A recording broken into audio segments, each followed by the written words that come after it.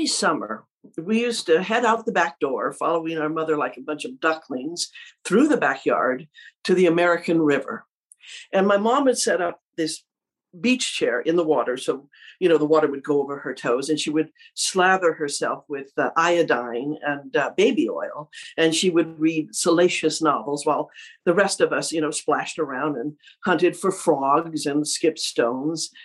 And when the sun went down, we would get in these inner tubes and we would float to the Watt Avenue Bridge. And my mom would get in the station wagon and she would follow us. So when we got to the bridge, she would pick us up and we'd go home. When I'm 12, we go on our first formal vacation to Lake Tahoe. We water ski and we motorboat and we make campfires and roast marshmallows. And it's probably was the best week of my entire life. And when the weekends, we get in that station wagon, we head down the mountain, we get home and we go inside and it's dark inside. So one of us flips on the light. The house is empty. All of our furniture has been taken by my mother, and she's left us.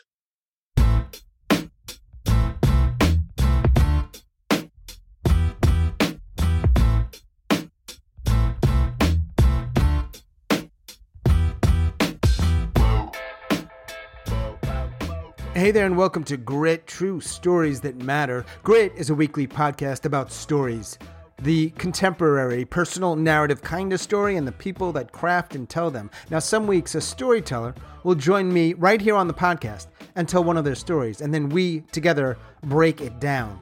Other episodes, like today, you'll hear a handful of stories from our events that we've produced, like the Mental Health Happy Hour or the 99-Second Story Slam. And today is one of those days where you'll hear more 99-second stories. If you've listened to the podcast, you've probably heard these kinds of stories. And today, being that we are still in season number 2, dedicated entirely to women, they're all from women, around the theme of mom and dad. Our stories today are from Tina McKenna, whose story you've already heard, Sharon Eisner, Tracy Starren, Shweta Bhatt, Sylvana Clark, and Kat Dean. Thank you, ladies, for allowing me to use these stories in the Grit podcast. As always, check the show notes for upcoming events and workshops. And a big favor, if you listen on Apple, help us out. Rate and review this podcast. It really does help people find it. It is hard to stand out. There's a lot of choices people have. So if we can get in front of a few more people that might enjoy these stories or learn something from them, well, that's what we want. So thank you very much for that. Okay, without further ado, let's dive in. I'm in 10th grade at Prospect Park, Benos Leia Yeshiva High School for Girls, which is already really weird because I'm from Santa Barbara, California. And I'm in this school and I hate it. We just moved to Brooklyn because my mom became born again Jewish and Brooklyn is where they go. So the year is horrible. I'm surrounded by people I don't have anything in common with, but one good thing happens. I am chosen to be in the concert, to be in the band for concert, which is the big, big deal. And I'm playing bass guitar, which I don't play, but they assure me that it's just like cello. So I'm in this concert. I'm ready to go. I'm so excited. The first good thing to happen all year. And I'm getting dressed before and I'm wearing a white shirt and I'm supposed to wear a black skirt, but I don't have a long black skirt over my knees and it's a yeshiva. So that's the deal. So I just wear what I have, which is a black skirt to my knees. Concert goes great. 300 people in the audience. Awesome. Afterwards, everybody comes up to tell us how wonderful we were. Except to me, they all add something. They all say, you were wonderful, but your skirt's too short. You were wonderful, but we could see your knees. And I start to feel humiliated, embarrassed. Why is everybody looking at my knees? And then my English teacher comes up, Edna Davis, and she says, Sharon, you did a good job, but your skirt's too short and we could see your knees. And then I felt someone behind me and it was my mother and she put her arm around my shoulder and I heard her say, well, Mrs. Davis, I think your skirt is too tight and I could see the outline of your butt. Best day ever.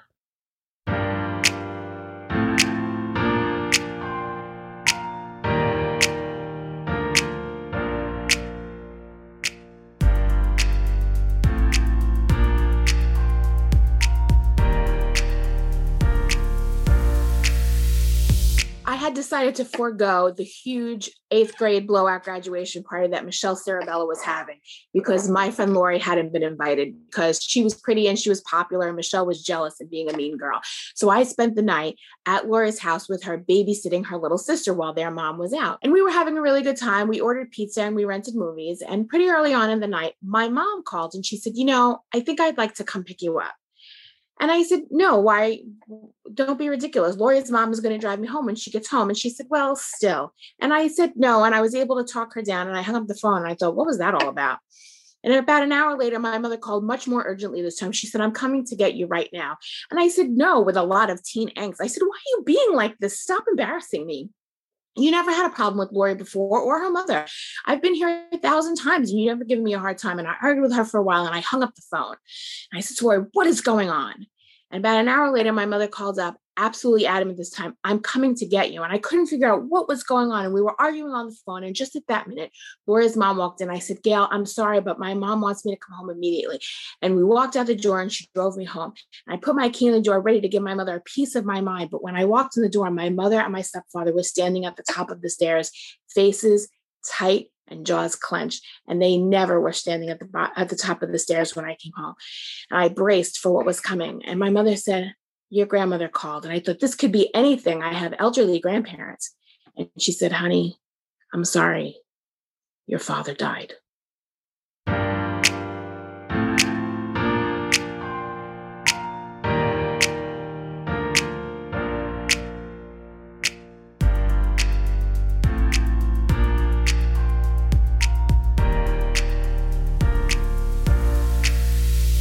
A nurse came to the waiting room and told my dad, she's ready.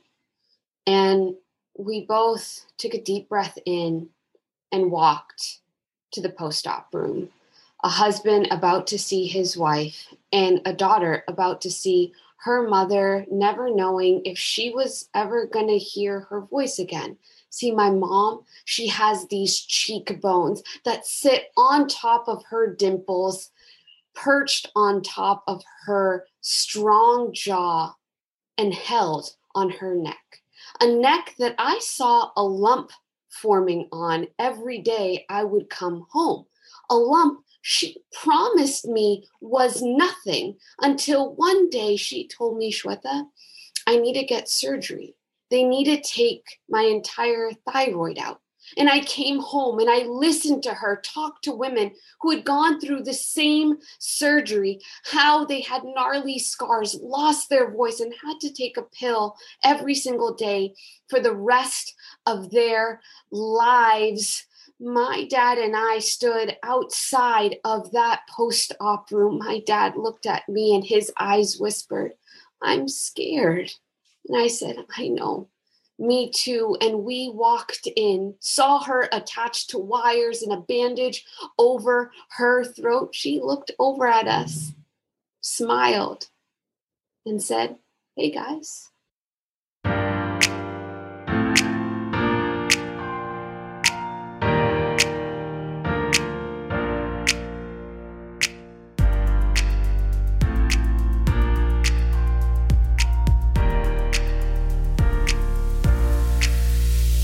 My husband and I are emergency foster parents.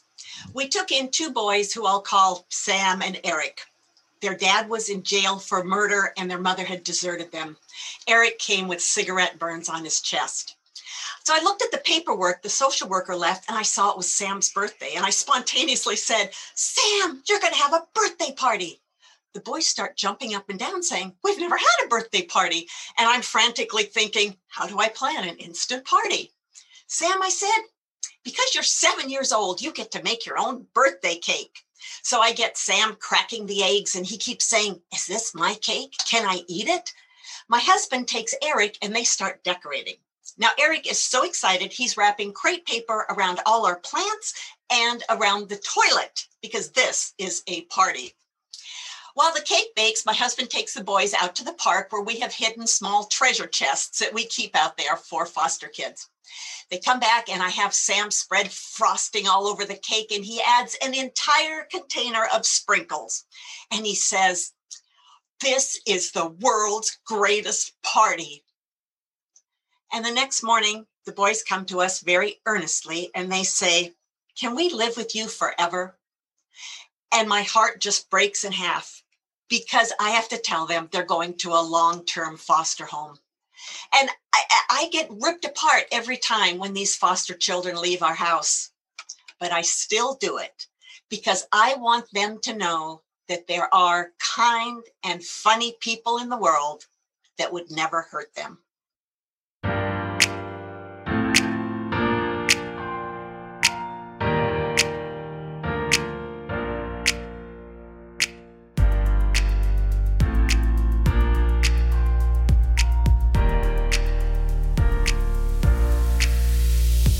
I'm going for a walk with my mom.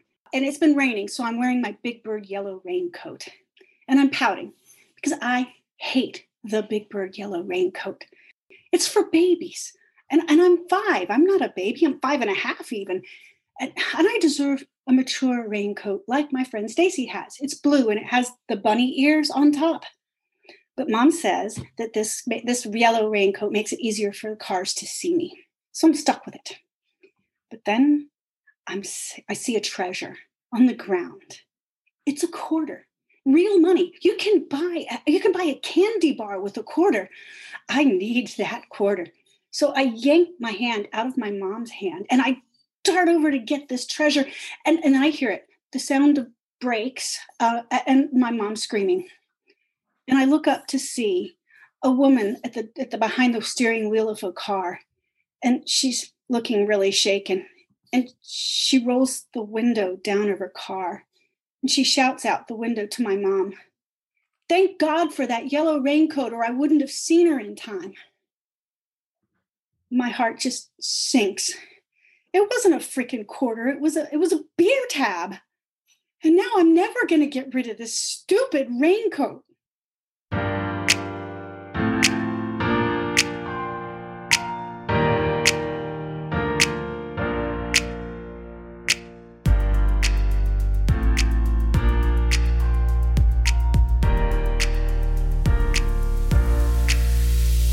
The reason that my mother left us had been determined by the court. She'd lost custody of us because she had taken up with a very young man, 27. She was 40. So my father got custody of us. And we lived with him for several years. And eventually his mistress joins him. He marries her. And a week after that, he takes his life. But my mother and the young man, his name was Andy Dyers, they stayed together for 50 years until her death at age 90.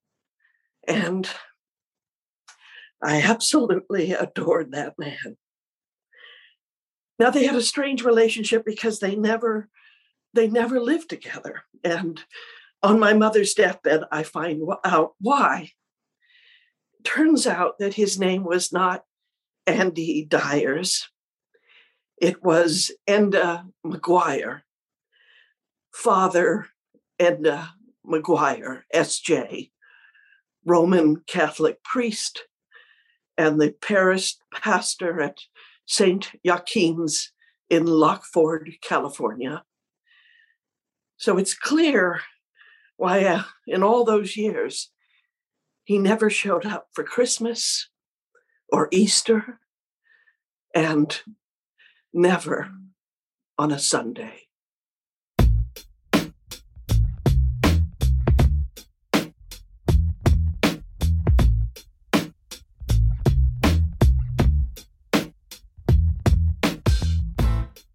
As always, thanks so much for listening and all of your support, and special thanks to our storytellers, Tina McKenna, who, surprise, surprise, had that second 99 that capped off this episode, Sharon Eisner, Tracy Starren, Shweta Bhatt, Sylvana Clark, and Kat Dean. Thank you, ladies. As always, check the show notes for upcoming workshops and events, including this Sunday's Mental Health Happy Hour. It's an open mic. And next weekend's Deja True 2. This is a unique kind of story you don't want to miss. So come join us. It'll be a lot of fun. That's all for episode number 44. Boom.